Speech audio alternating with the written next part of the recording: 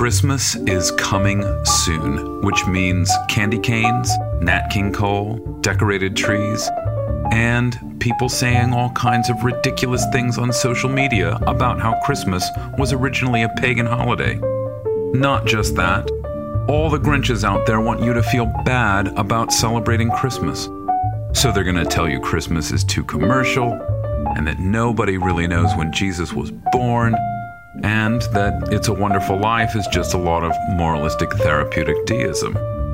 Here's the thing. The Grinches have it all wrong. I'm Joshua Gibbs, and my latest book is The 25th, New and Selected Christmas Essays. In my new book, I argue that Christmas doesn't need to be reformed, doesn't need to be reimagined, doesn't need to be edited, and that it's just fine the way it is. Christmas doesn't need us, we need Christmas. You can order the 25th right now on Amazon or on the Circe website. Hello, and welcome to Close Reads, Part 2 of Walker Percy's The Moviegoer. I am Tim McIntosh. And I am Heidi White. And today, you guys, we are proceeding without our wonderful host, David Kern. It's so sad. David is the usual, I know, he's the usual host of this show, but he and his wife, Bethany, have opened up a bookstore in Concord, North Carolina. And I believe, Heidi, am I right? Yesterday was actually the grand opening. Yes, it was indeed the grand opening. And so David he's working so hard.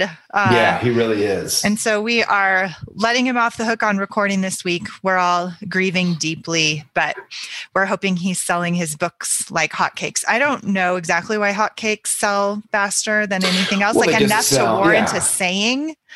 Yeah. But, I mean, there it is. So we're really hoping that the books are flying off the shelves like hot cakes fly off the griddle.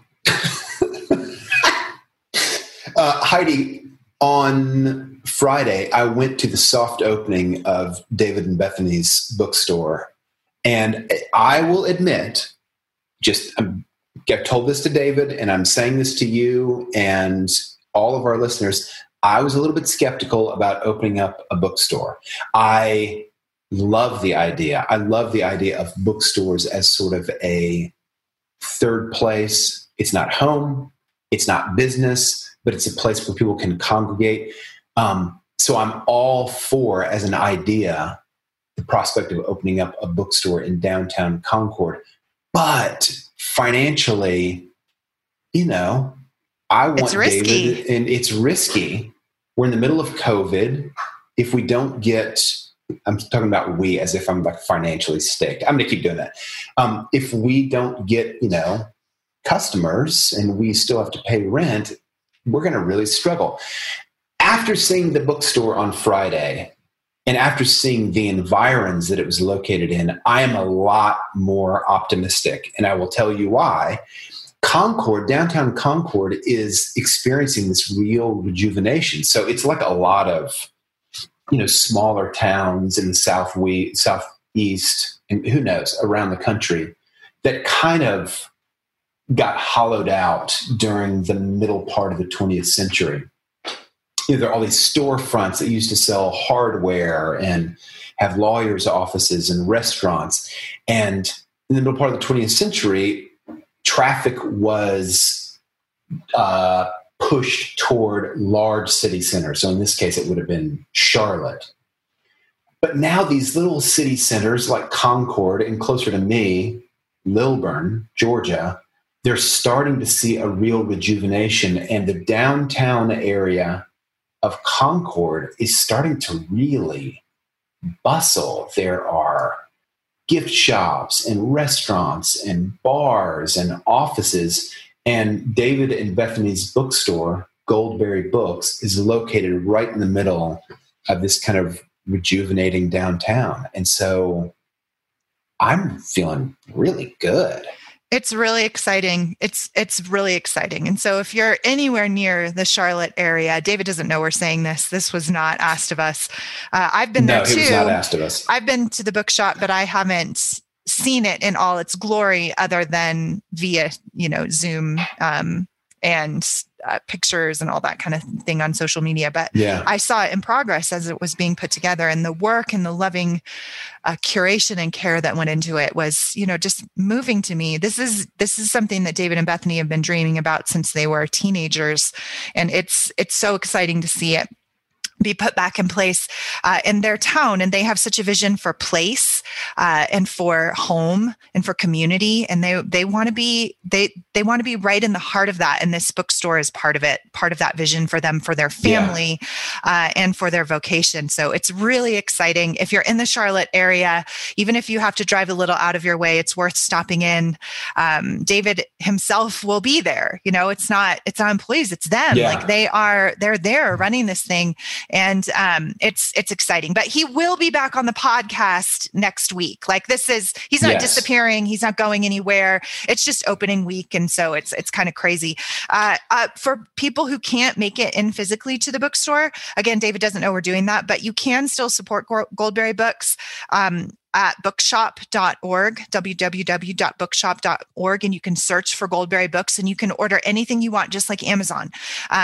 But it's better than Amazon because it's supporting small businesses and families whose livelihood is on the line here in the midst of a pandemic and the troubled times of 2020. So if you're buying books for anybody this holiday season, go to bookshop.org. If you can't go into the bookstore itself, and order there, because it's worth supporting, especially as a community, this podcast. So we are just so excited. I'm ordering all my books through Goldberry, and it's just like Amazon. It's great. It shows up at my house, and I'm supporting my friend and getting to read great books. So not only would you be supporting a small business of a couple that we really love, it's my understanding that if you order a book off of Amazon, the percentage of the sale that goes to the author is much smaller than it is if you buy a new book from a smaller distributor or even from Barnes and Noble. So that's another reason why, kind of financially speaking, you'd be like putting your money in a good place. Agreed. And how's this for a clunky segue, Heidi? One of the bookshelves in their charming new bookstore was loaded with Walker Percy books. Nice. One of them being his National Book Award winner, written in 1961, The Moviegoer, which we are here to discuss. Wow. Well done. That was smooth. A smooth operator right there. Really smooth. Yeah. Heidi, this week I was texting with a friend of mine, Rudy, who's I've mentioned before on this show. Rudy is a great reader, part of the reason he shows up in the show so much is because I love the conversations that I have with Rudy. He'd never read Walker Percy. He'd heard loads about Walker Percy, but he just kind of had never devoted the time. And he's texting me and he says, "Oh my goodness, no wonder people have recommended Walker Percy to me so much. I love this book. I can't, I'm following along with the podcast, et cetera, et cetera." And it made me think, because Rudy's enthusiasm, I don't know that it's matched by all of our listeners. You and David and I had a little conversation off the air, like, I'm not sure that our listeners are exactly nuts about this book. And I think we made some attempts on our last podcast to kind of give reasons why people should stick with this book. But I still get the impression it's kind of, our audience is divided. Do you have that same sense? Absolutely. And I think rightly so. This is like I said last week, I haven't read this before. So this is my first read of this book. And the deeper that I get into it, the more I realize, man, this is the wasteland.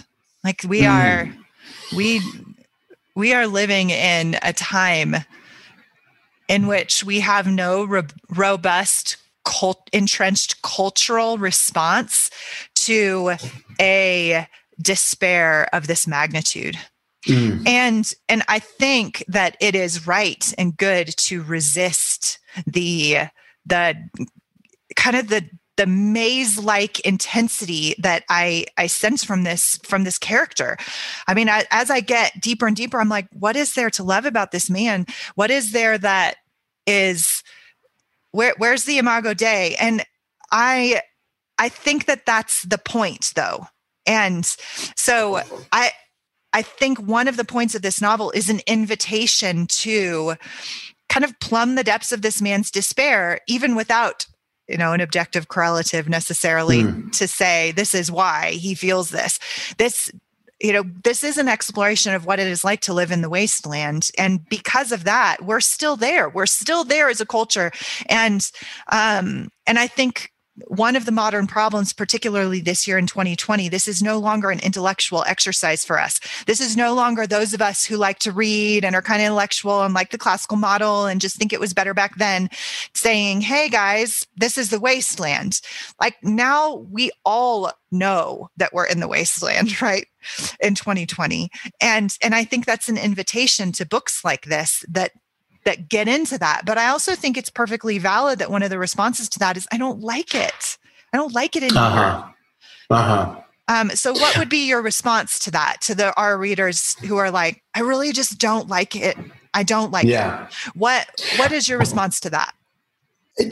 I think, let me juxtapose this book with the other book that we're doing on Patreon. So those of you who are Patreon supporters probably been listening to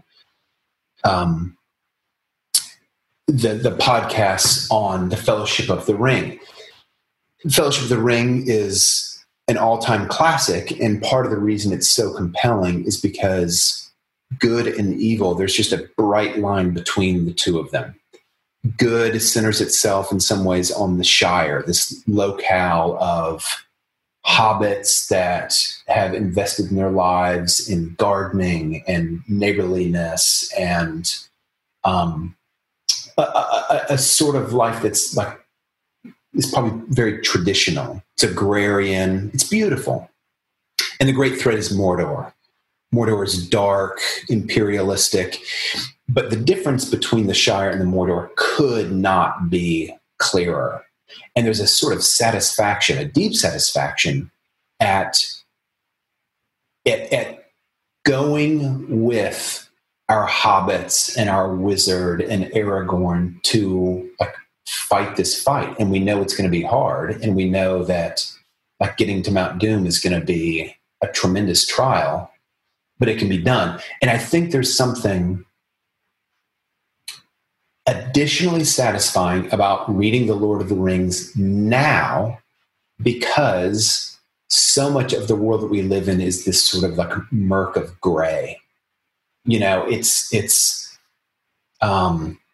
want to, I think we have a natural inclination to think in terms of good and evil. And I think that can be used for good and it can be used for ill. And I think The Lord of the Rings is this instantiation of a world where good and evil are sharply divided and we want good to win. Good has to win.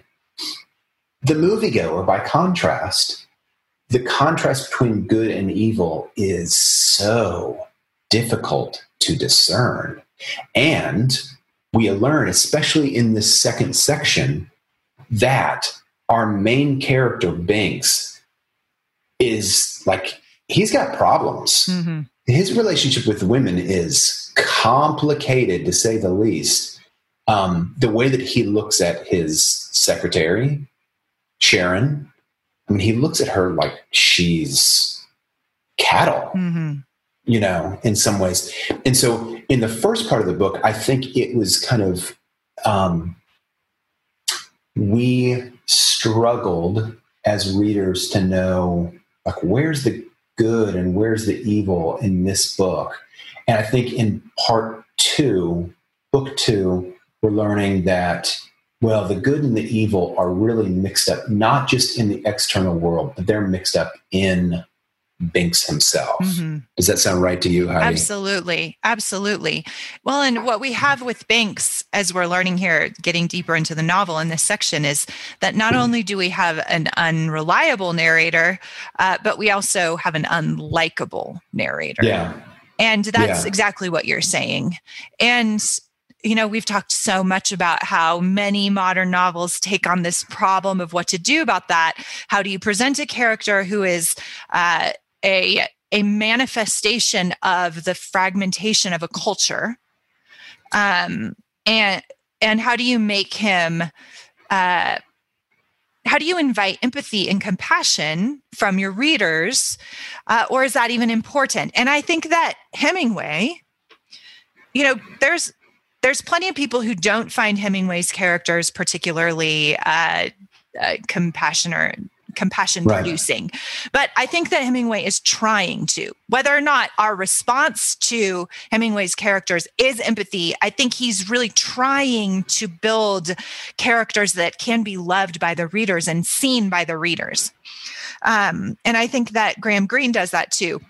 Mm-hmm. And this particular novel, I think that Walker Percy is intentionally crafting an unlikable hero, or protagonist is a better word, and saying, and kind of taking us deeper into this, into his dark perceptions and his the distortions in his soul, and then inviting readers to like unflinchingly look at that as a manifestation of the fragmentation of our culture. And it takes a certain kind of courage to hang in there with that. And I think in some sense, that's kind of what the podcast is for. That's kind of what interpreters are for, is to say, hey, don't give up. You're supposed to feel this way. It's part of the experience of the book. And so I think that would be my particular response to this. I have the same kind of visceral reaction of like, oh my gosh, like, can you just like get over your inner life for a minute? But that, like, is it possible you might be seeing something? Are you 16 years old? Like there's this, but I think that that's kind of a reaction we're meant to have, because one of the questions the book is asking is, what else is there? If he wanted to come out of the darkness, what lifeline would he grab? Yeah. Okay, I'm going to suggest that the three women of this book are three perspective lifelines for Binks. Oh, interesting. Keep going. Go on. So we mentioned already Sharon, his secretary. She's the latest in kind of like a string of secretaries, it sounds like. Right. I'm going to describe Sharon. Okay. She's happy. Yeah. She's competent. She's attractive. She has a moral compass. She knows kind of like that Binks is going to be making his play, and she knows that she's going to be resistant. She has a stance. Second character, Kate. Kate has shown up and will become more and more prominent as we get deeper in the book. Kate is, as we might say in the South, a mess. Mm-hmm. She's a hot mess. She's a hot mess.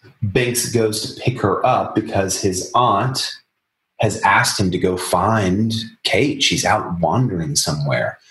Kate was engaged at some point. She breaks the engagement. She seems to enjoy drinking a lot. And she also just seems like she might be on the verge of some sort of a neurosis. Kate is the second female potential lifeline, I think, for Binks. And the third is his aunt. His aunt kind of is the star of the show, at least at the beginning. She has this kind of commandeering stance in Binks' life. She summons him to her house. He replies. He's a little bit scared of his aunt. She has a real clear kind of moral stance, philosophical stance about the world. And she seems like she is in a perpetual state of disappointment with Binks. He's not carrying on the family line. He's kind of a scoundrel in some ways. So I think these are the three women that Binks is looking to in his life for some sort of guidance, redemption, maybe even salvation. And I have to say, on the surface, the one of the three that he should least be inclined toward is Kate. And yet, I have the sense, and I wonder if you do also, Heidi, like there's already the sense like, but he, for some reason, needs to be with Kate. She's a mess. But for some reason, like we're inclining, she is like the preoccupation of his mind, more so than Sharon. I think he likes Sharon because she's very attractive, very competent. I think he feels a compulsion to be like his aunt because she has this like really clear stance about how a person should operate in the world. Kate, though, is the one that we find ourselves being preoccupied with. All right, so Heidi. I'd like every once in a while, David and I ask you to put on your psychologist's hat and give us a little bit of a diagnosis here. What's going on? Why? So 2 questions. Why is Binks compelled by her? And what's going on with Kate? Yeah, those are such good questions. I want to answer that in like 15 different ways. So they're like all bottlenecked in my throat, right? He does have such a disordered relationship with women. And that's one of the main preoccupations of the novel, one of the main explorations of his splintered inner life, which again is a mirror into the fragmentation of modernity. And I want to go back to your comparison and contrast specifically between this novel and The Lord of the Rings. Tolkien was writing at the same time that Walker Percy, that Graham Greene, that Evelyn Waugh, that Hemingway, these quintessential modern writers were contemporaries of Tolkien in England. And what's very interesting to me is how the different approach, the opposite approach to the same problem, right? These particularly the modern, capital M modern American writers are taking on the problem of modernity on its own terms, right? Like they're inventing protagonists and storylines that explore these problems in the modern world that happened either between the 2 world wars or after the 2 world wars. The far-reaching consequences of this cultural splintering are explored in the American modern novels on the terms of modernity, right? Like, what's it like to live in this world? Tolkien comes at it from a very different way, which is this world is I don't accept the terms of this world. The terms of the world are actually the same as they have always been. It's we who are unmoored from them, right? Right. And so he wrote a story, as you've already pointed out, that attempts to reorder the modern mind to the enduring story of the world, and to look at it through the lens of this truer story that he rolls out in The Lord of the Rings, that there is good and evil, that there is a stance that we ought to take, that there is a quest towards an enduring and redeemed kingdom, that we can look at through this kind of mythos that he creates in Middle-earth. And in so doing, this kind of a roundabout way to address your question about the women in this novel, in so doing, he places within the world of Lord of the Rings these women who are signposts toward the redemptive vision of the world, right? They invite the men who are on the quest to see the world in this redeemed way. You have Galadriel, you have Arwen, Éowyn, right? Like the women in Lord of the Rings are not main characters. They tend to be more secondary characters, but they are always playing the role, very much like Beatrice plays in the Divine Comedy, of an invitation to higher things, to better things, as corrective measures to the men who are about to be lost in the darkness, right?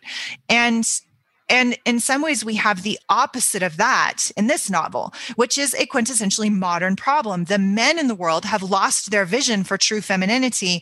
And then the women are actually participating in their destruction rather than being these stabilizing forces that have their own rich world, of course, right? But both of those novels, both The Moviegoer and Lord of the Rings, are from the perspective of the men in the novel. That's perfectly valid. That's fine. There's plenty of novels about women as protagonists. So in looking at them, the women in these novels play opposite roles.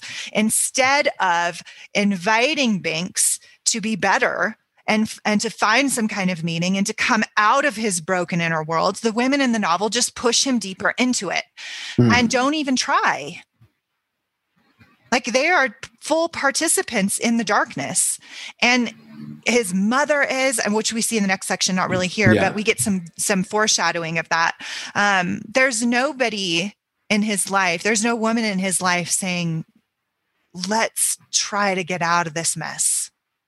Okay, I'm going to push back on that, because I see the aunt as definitely wanting him to get out of the mess that he's in. But to your point, the romantic relationships, or the potential romantic relationships, Kate and Sharon, no, they're not offering any sort of guidance. Right. You're exactly right about that. Yeah. And I should say, my response to that would be, and I think you'd agree with this, my response to that would be, the problem with her problem with Aunt Emily is that the solution she tries to provide is not sufficient to the problem in his mind.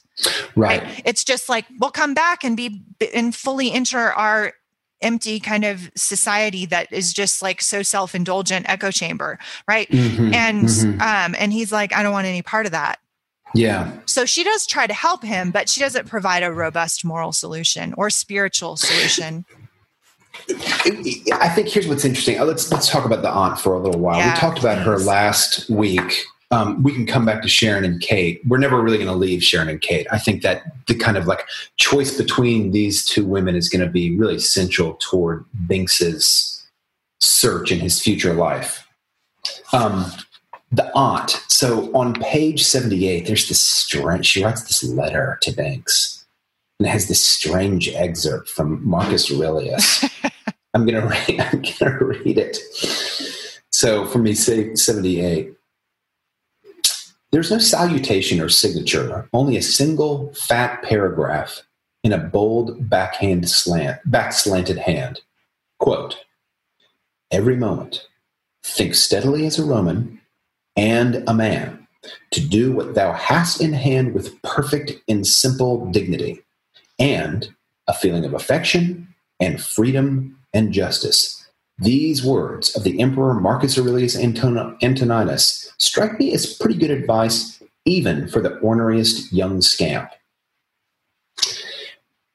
I read the aunt as being that quote from Marcus Aurelius, I think, is the aunt's take on that is her personal philosophy. Every moment think steadily as a Roman and a man, to do what thou hast in hand with perfect and simple dignity, and a feeling of affection and freedom and justice. Now, I want to say this. The relationship between Christianity, which to kind of look forward in the book, and Stoicism is a complicated one. Absolutely. It's a really complicated one. And I think you can find the kind of complication even in Paul's epistles. So Paul actually quotes from a Stoic philosopher in the book of Acts, right? You're talking about Acts? Yes, it is. It is 17. Acts. Thank you. I started to say Romans, but you're right. It's Acts. And the quote is a glowing quote. It's a commendation. Even your own poets say is kind of like the preface to him quoting the Stoics. So there's a sense in which, and by the way, early Christianity is born into the early Roman Empire. And if you're going to say there's a single kind of governing philosophy, not religion, but governing philosophy, probably it's Stoicism, at least among the upper classes, more than anything else. So you've got Paul quoting approvingly of a Stoic, and you've got Christianity kind of like growing within this kind of Stoic architecture. That being said, I think that Binks views the Stoicism of his aunt as either a something to be rejected at maximum, or at minimum, something to be viewed with great suspicion. Great suspicion. And furthermore, I think it is more the latter. I think Binks's answer to the Stoicism of his aunt is something like this. I really respect that. I really respect the kind of code of Stoicism. And yet, there is something about the modern world that when Stoicism is dropped into the kind of bathwater of the modern world, Stoicism dissolves. It loses its robustness. It kind of becomes untenable for reasons that I think we should talk about maybe a little bit later. We can talk about them now if you want to. But I think there's something, I don't think that he's outright rejecting his aunt's Stoic stance, but I think that there's something about the modern world that he finds Stoicism to be untenable. Yeah, inadequate. It's inadequate. It sounds ridiculous. Yeah. Right. And why does it sound so ridiculous though, Heidi? Why? There's no framework for it. It's just and so I think this is a great time to talk about the TV show, or is it TV or radio? The This I Believe show? Oh, This I Believe. Yeah. I think it's TV. Okay. I think. So I think that's such a microcosm for your exact point. And so he watches the show called This I Believe when people come on and they talk about how they, the things that they believe, which kind of is this, like, most of the time from what he describes is like this kind of milk soppy kind of vague humanism, right?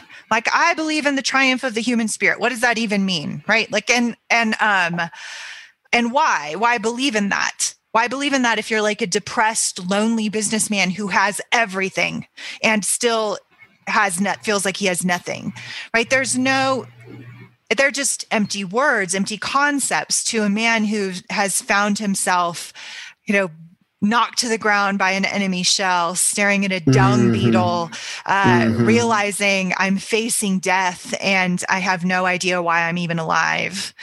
In some ways, I think the moderns are on it, like one of the first generations in the history of the world to like really kind of look at that moment and try to build a life out of it, right? To say, when you're facing death, what is it that makes you a human being? And what is it that matters if you are dead or alive? Like, this is one of the big questions, and everything feels he wants everything to feel like that. And so when he faces then this series of people, like on This I Believe, saying, I believe that we should just be kind to our neighbors and blah, blah, blah.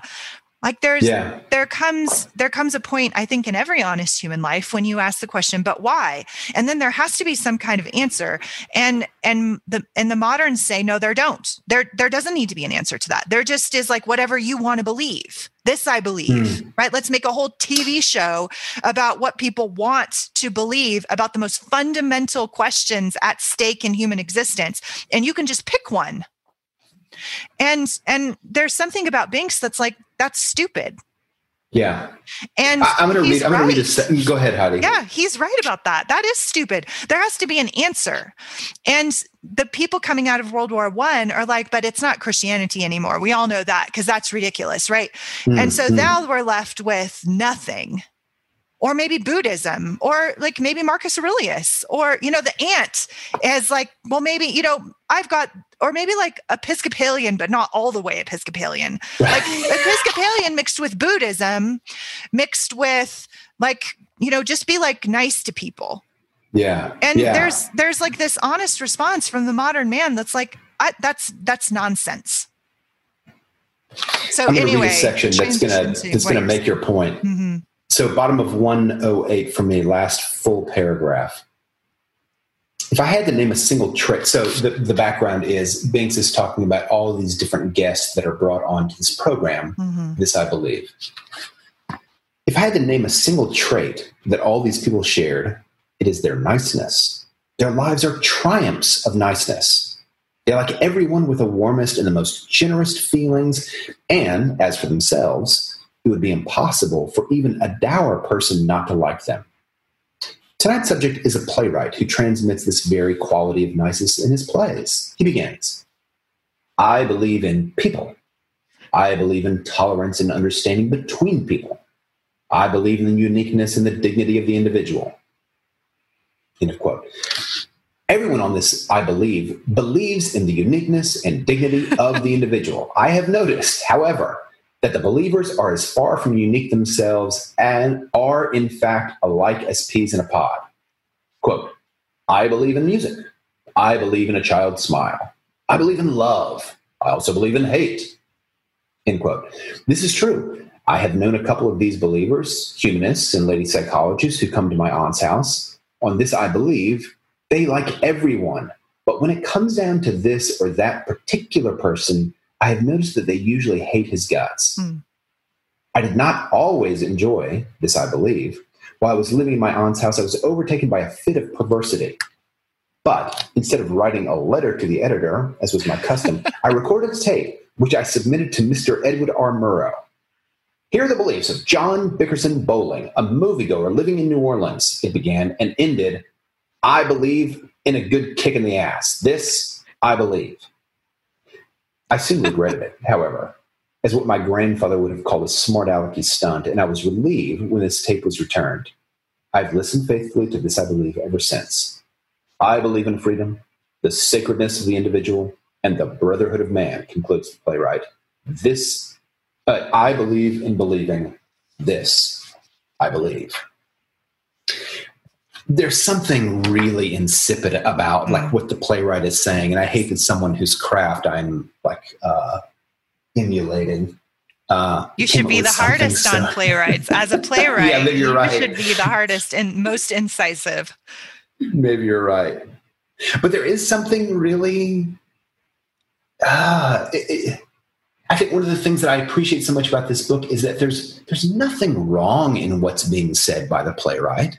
There's nothing wrong. It's not offensive. It's not racist. It's not...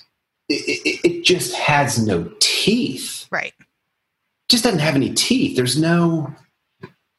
Yeah. And I think that Banks is like, it's kind of funny because his reaction to it at first is, oh my gosh, this drives me crazy. But then he kind of accepts it. Mm-hmm. I don't mean he accepts it wholesale. I just mean, I think he kind of shrugs and thinks, all right, I just got to get on with it. But it drives me crazy. The niceness of the show just drives me a little bit crazy. And rightfully so. It ought to drive an honest thinking person crazy. Because to your point about it not having teeth, what does it even mean to say, I believe in a child's smile? That's like, that doesn't mean anything. It's so, like, I understand what the person is trying to say, right? I believe in believing. Why? What's the point of that? Right. Like every problem that Banks has with this, to your point, I love the word insipid, shallow, superficial approach to human life. And by the way, I've seen so many statements just like this on social media, like this morning, right?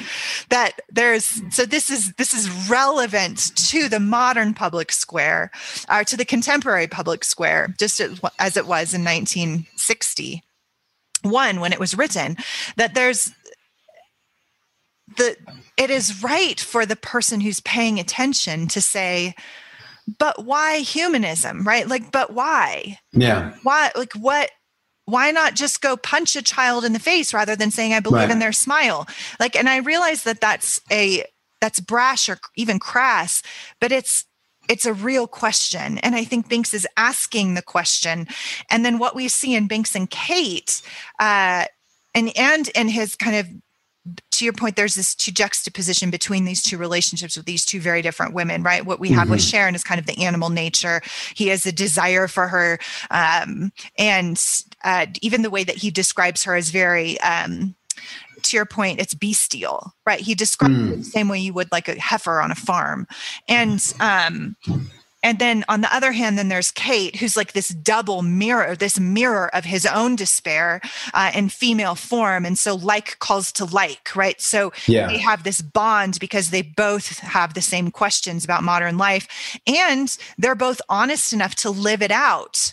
If it is true that there is that Stoicism, the best that the world that their world has to offer, which is embodied in Aunt Emily, right? The very best of Southern culture, the very highest pinnacle of society, the wealth, the glittering life, the access to the good life, right? If that isn't the answer, because she's cultured and intelligent and she's got it going on. She's kind-hearted. He calls her unselfish. There's nothing wrong with her, right? But if that's the very best, embodied as the very best of our society in American culture, and that has no adequate response to the search, then why not just spiral off into despair? Why not? So I got a question about Kate, to kind of piggyback on something you said a second ago. Would you agree with this, that Binks's response to the modern world is kind of a masculine journey, and Kate is sort of the feminine journey in the same atmosphere? Yes. And so describe Kate to us. What are the aspects of Kate that strike you as kind of like the feminine journey within this, Man. That's such a great question. All the social pressure on her to marry well, right? Interesting. She's supposed to marry a society, and forgive me, I've forgotten the fiance that she broke up with. I could look it up. I forgot also. But anyway, he's like a male version of Emily, right? Like he is the embodiment of success. Like any young society woman would want to nab that guy. And we see what a fine fellow he is, right? Like he takes Binks aside and he wants him to be one of the bros again. So he's not just a jerk. One of, I think, Walker Percy's great strengths in this novel is that nobody's a jerk except our protagonist. Right. Everybody's. Right. And if we met Binks on the street, I don't think we'd think he's a jerk. It's because we get much of his interiority that we realize, oh, he's a jerk. Right. And I'll just add one more thing. Gosh, I'm a lot like him. That's should be the disturbing thing. I just got to admit it. Sure. There's so much of me that's like him. And I think that's part of the reason why I find this book so compelling, is that his wry observations about the world like really resonate with me. And like a lot of his drives, bad and good, I'm like, yep, been there. Totally. Still am there. Right. Yeah. The book seems to be forcing a confrontation from the reader to kind of the inevitable end of the modern problem. And it's a brave thing to do, to kind of force that. And so I think that with Kate, to your point, she has all of this pressure from all these good, nice people who want her to be happy. So you need to marry somebody, and you need to get over this depression, and like go out and join in. And like, there's nobody's being unkind to Kate. They're all trying to help her. But she does have this feeling of being trapped the same way that Binks does, this feeling of being trapped by the expectations of the family, but not having a leg to stand on why she's resistant to it, right? Because they're all so nice. They're all so nice, and they all just honestly want to help her. They're such good, salt of the earth people. And so she is in the position, just like Binks is, in the feminine form of kind of being forced. She's being tried everyone around her is trying to force her into, in a gentle way. When I say force, I don't mean unkindly, but kind of push her into what they think the good life is. And then to give her these, the equivalent of the "this I believe" speech, right? Yeah. That we see in the TV show. Like, this is what you're supposed to believe. And if you would just kind of cling to these things, you'd be happy. And then marry well and I go out and do good works and you'll be okay. I don't know why you're not okay. And it seems to me, Heidi, the response from Kate is she strikes me as she's shattered. Good word. Binks seems distracted. She seems shattered, if that makes any sort of sense. Like, she sort of exists in pieces. For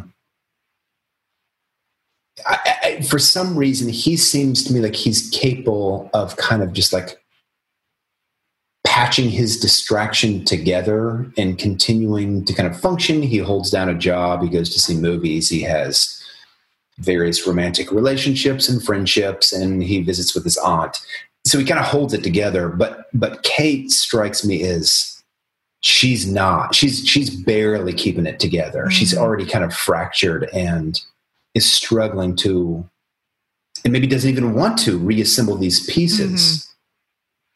Yeah, you she's a little. I agree. Differently? No, I think you're right. And she, the fact that someone would go to Binks, like Aunt Em does, and Sam, or the fact that someone would go to Binks and say, "Can you please help Kate?" Shows how hidden away his own kind of, exactly. If people, to your point, if people really knew his interior world and how fragmented it was, and kind of this maze of darkness that he's lost in. You're asking the blind to lead the blind, in essence. But if they could see his he heart is of hearts. Outwardly, again, this is Walker Percy's strength as a novelist. He's outwardly successful. He looks like he's got it together. He tells people what they want to hear. So in some ways, if you're looking at it kind of like from the point of view of the Enneagram, he'd be like a 3-wing 4, right? And she's a strong 4. And so she is fragmenting. She is falling apart. She's fine with everybody knowing that. She's not a people pleaser. She's just like, I'm a hot mess. Deal with it. Yeah. Right. And he is more like, to your point, he is outwardly successful. He makes money. He just doesn't value it. It's not the currency by which he builds a life. But he doesn't know how to find any currency at all. And both of them are in that position. And so I think one of the reasons why he's so drawn to her in a psychological sense is because she's acting out what he's feeling on an interior sense. So he feels like she's maybe the only person he can be himself with. And she has this kind of bond with him because he's the only one in the family that actually seems to not be trying to help her, and she doesn't want anybody to try to help her. Right. Heidi, I want to transition us into a short, enigmatic chapter. And it's the chapter about, for me, it begins on page 88, chapter 6 of part 2. And it's Binks is kind of strolling down the road, and he spots a Jew. And it's this chapter is just sort of dropped in the middle of this narrative, and he steps out of the chapter and he kind of resumes the narrative. And it's just such a peculiar thing. I actually want to read a section of it. It's not even a page. I'm going to read the whole thing. So for me, again, it begins on page 88. And I'm going to ask you, Heidi, what do you make of this? Because it's kind of free-floating. What do you make of this? An odd thing. Ever since Wednesday, I have become acutely aware of Jews. There's a clue here, but of what I cannot say. How do I know? Because whenever I approach a Jew, the Geiger counter in my head starts rattling away like a machine gun. And as I go with the utmost circumspection, and with every sense alert, the Geiger counter subsides. There's nothing new in my Jewish vibrations. During the years when I had friends in Aunt Edna, who was a theosophist, noticed that all my friends were Jews. She knew why, moreover. I had been a Jew in a previous incarnation. Perhaps that is it. Anyhow, it is true that I am Jewish by instinct. We share the same exile. The fact is, however, that I am more Jewish than the Jews I know. They are more at home than I am. I accept my exile. Another evidence of my Jewishness. The other day, a sociologist reported that a significantly large percentage of solitary moviegoers are Jews. Jews are my first real clue. When a man in despair does not, in his heart of hearts, allow that a search is possible, and when such a man passes a Jew in the streets, he notices nothing. When a man becomes a scientist or an artist, he is open to different kinds of despair. When such a man passes a Jew in the street, he may notice something, but it is not a remarkable encounter. To him, the Jew can only appear as a scientist or artist like himself, or as a specimen to be studied. But when a man awakes to the possibility of a search, and when such a man passes a Jew in the street for the first time, he's like Robinson Crusoe, seeing the footprint on the beach. I'm so glad you read that passage. Yeah, I think that this is one of those little moments in the book that's, profoundly significant, but easily overlooked, which is something you addressed last week and said, pay attention to those to the descriptors, to the descriptions in the book. They hold something, they hold a clue, so to speak. And this is one of those passages in the book that reminds us that this is a novel about a search. It's not a novel about a despairing young man necessarily. The despairing young man is the searcher, but it is a novel about a search. It's a novel about a quest for spiritual significance. It's a novel about somebody who wants to find a spiritual weight in the world that can adequately address the despair that he feels growing in his soul. And I really like that you pointed this passage out, especially and potentially then we have to ask ourselves, what does Jewishness contribute to the search for spiritual significance, to the search for God? And he answers it. He answers that even within this passage, and that's the sense of exile, right? Which is a mirror into the modern problem, and an identifier of kind of the entrenched identity of Jewishness. I'm not Jewish, so I don't know what it means to kind of feel this sense of everlasting exile from a promised land. I don't know how that feels like on a cultural sense, but I sure do recognize that on my own individual journey to God, right? That sense of like, where do I find spiritual significance? If it is nowhere, then I am in despair. I am in exile. And so I think that that's the thing that he is identifying and hoping that to find some kind of solidarity, some kind of sense of community even within that, because the identity of Jewishness is a communal identity. It's not just an individual identity. And I think that's something that he is recognizing as a clue. And he is so lonely, is Banks. And so to kind of be surrounded by a community of exiles has got to be a tremendous pull from him. Heidi, I'm going to read a paragraph from an essay that I posted this essay on the Facebook page. Those of you who are listening along, if you haven't kind of gotten plugged into the Close Reads Facebook page, please do it. You will meet a ton of, you might meet a community of exiles, like maybe what Binks is searching for.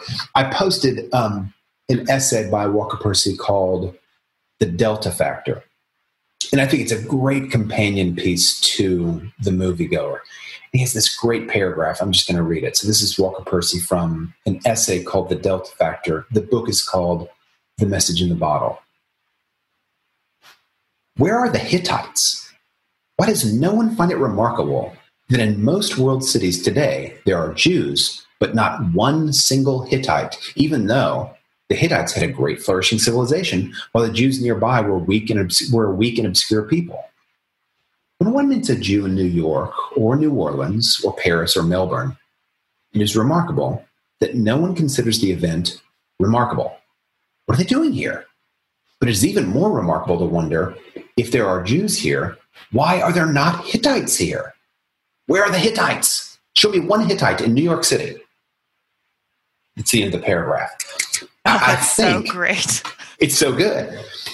I think that there is something about the clue, I think is exactly what you said. There's this sense of kind of like, here is a fellow exile. But I think there's also something about the kind of historical legacy of the Jews, that this small, impoverished, relatively weak tribe from the Middle East is still flourishing today. What's more, has an incredible legacy both of oppression and of great, incredible vitality attached to them. Also, the Holocaust is this mark that's indelibly linked with the Jews. So there's something for Binks about seeing a Jew that brings all of this to mind. They are a clue. And it's interesting that Percy just drops it in. He just drops this little chapter in, and then he keeps skating. He keeps going. Binks gets distracted by other things. So that's something I think we should look forward to going forward. Does this little clue go anywhere for Binks? Does it help him on his search? Is it just kind of free floating evidence that the search is somehow, it's possibly going to yield fruit, yield a destination? Something to look forward to as we read on to the end of this book. I think that's great. I love that paragraph about the Hittite. I've never read that or heard that before. That's great. I think on another level of significance for this particular section also has to do, I think, on a literary level and a theological level with the progression of time towards towards Christianity, right? In order to, it's in the unfolding narrative or story, historical pattern that leads to Christ is a strong, in the Bible, it begins with Jewishness, right? And then from there comes the full experience of the Christian faith. In other words, you can't be a Christian before somehow acknowledging yourself as a Jew in some way, right? Being a Jewish comes first. And not that, those of us who are Christians, myself included, I've never been Jewish. I'm not saying you have to literally be a Jew, but there is this sense of like the captivity, the exile, the impact of law versus grace, those kinds of that kind of development towards the full expression or experience of the cross and Christianity, that comes first. And so if the book is leading towards a conversion experience of some kind, it makes sense that there would be an experience of exile, of captivity, of the wilderness before the promised land. And I haven't finished the novel, so I don't know. But I think it's significant that that's directly addressed here. Yes. Heidi, before we start moving into kind of the conclusion of the podcast, I want to say one more thing about this little chapter, about this kind of like seeing the Jew as an evidence, the first clue in the search.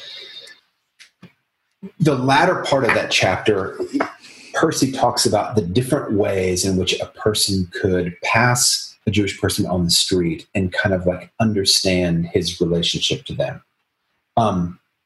When a man is in despair and does not think in his heart of hearts that the search is possible, and when a man passes a Jew in the street, he notices nothing, right? So that's one perspective, like way that a person could pass a Jew in the street.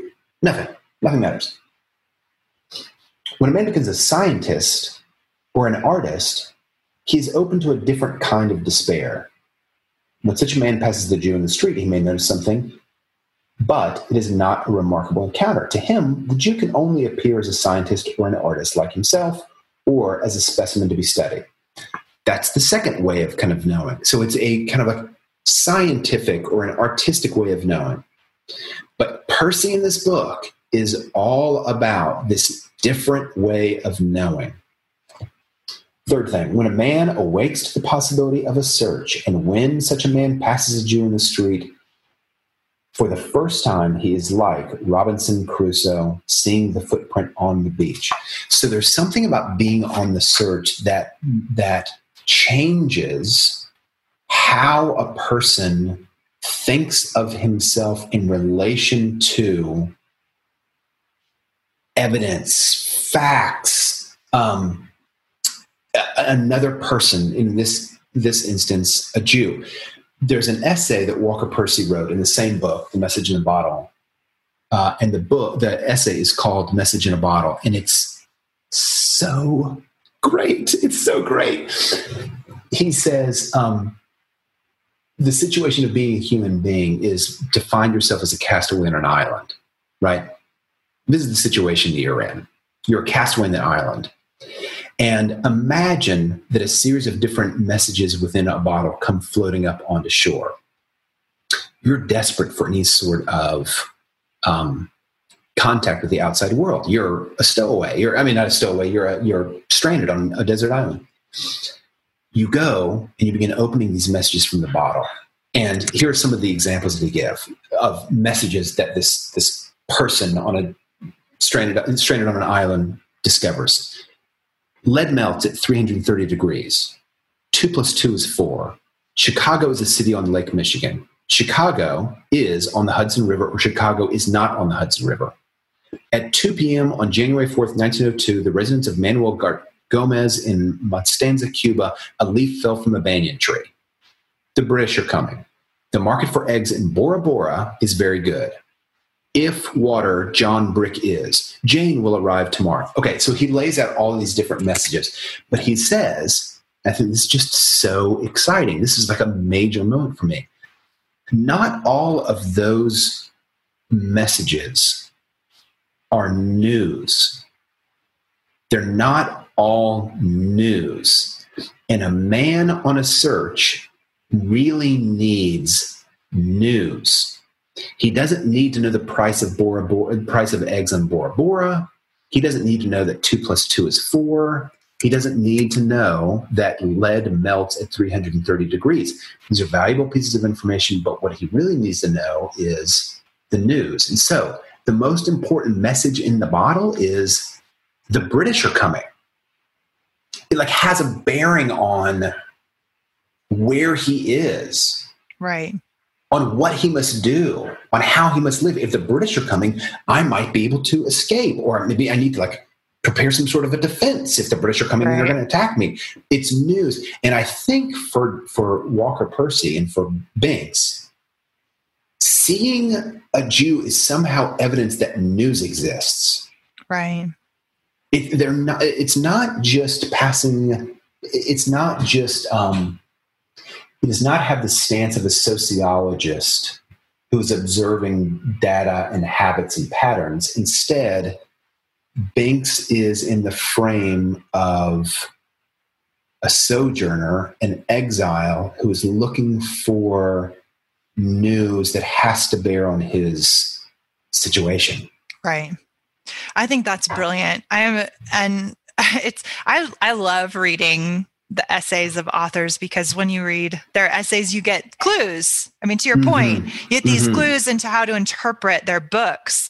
It's not boring to read. It's not extra, right? It's part of the experience, I think, of reading a hard book, is go back and read some essays by some authors that you found difficult. And Flannery O'Connor's another example of this. Great example. Reading Flannery O'Connor's essay gives you clues into how to interpret her work, which is difficult for the average person just picking up Flannery O'Connor. Walker Percy seems to be in the same way. Another aspect, I think, of the cultural identity of the Jews that is relevant to the search of the modern man is that so much, and this is something I really love a lot, and relate to on a personal level, is that there's this very deep sense of how suffering has shaped them as a people, and a frank acknowledgement of the pain, a shared pain, a common suffering, a common enemy,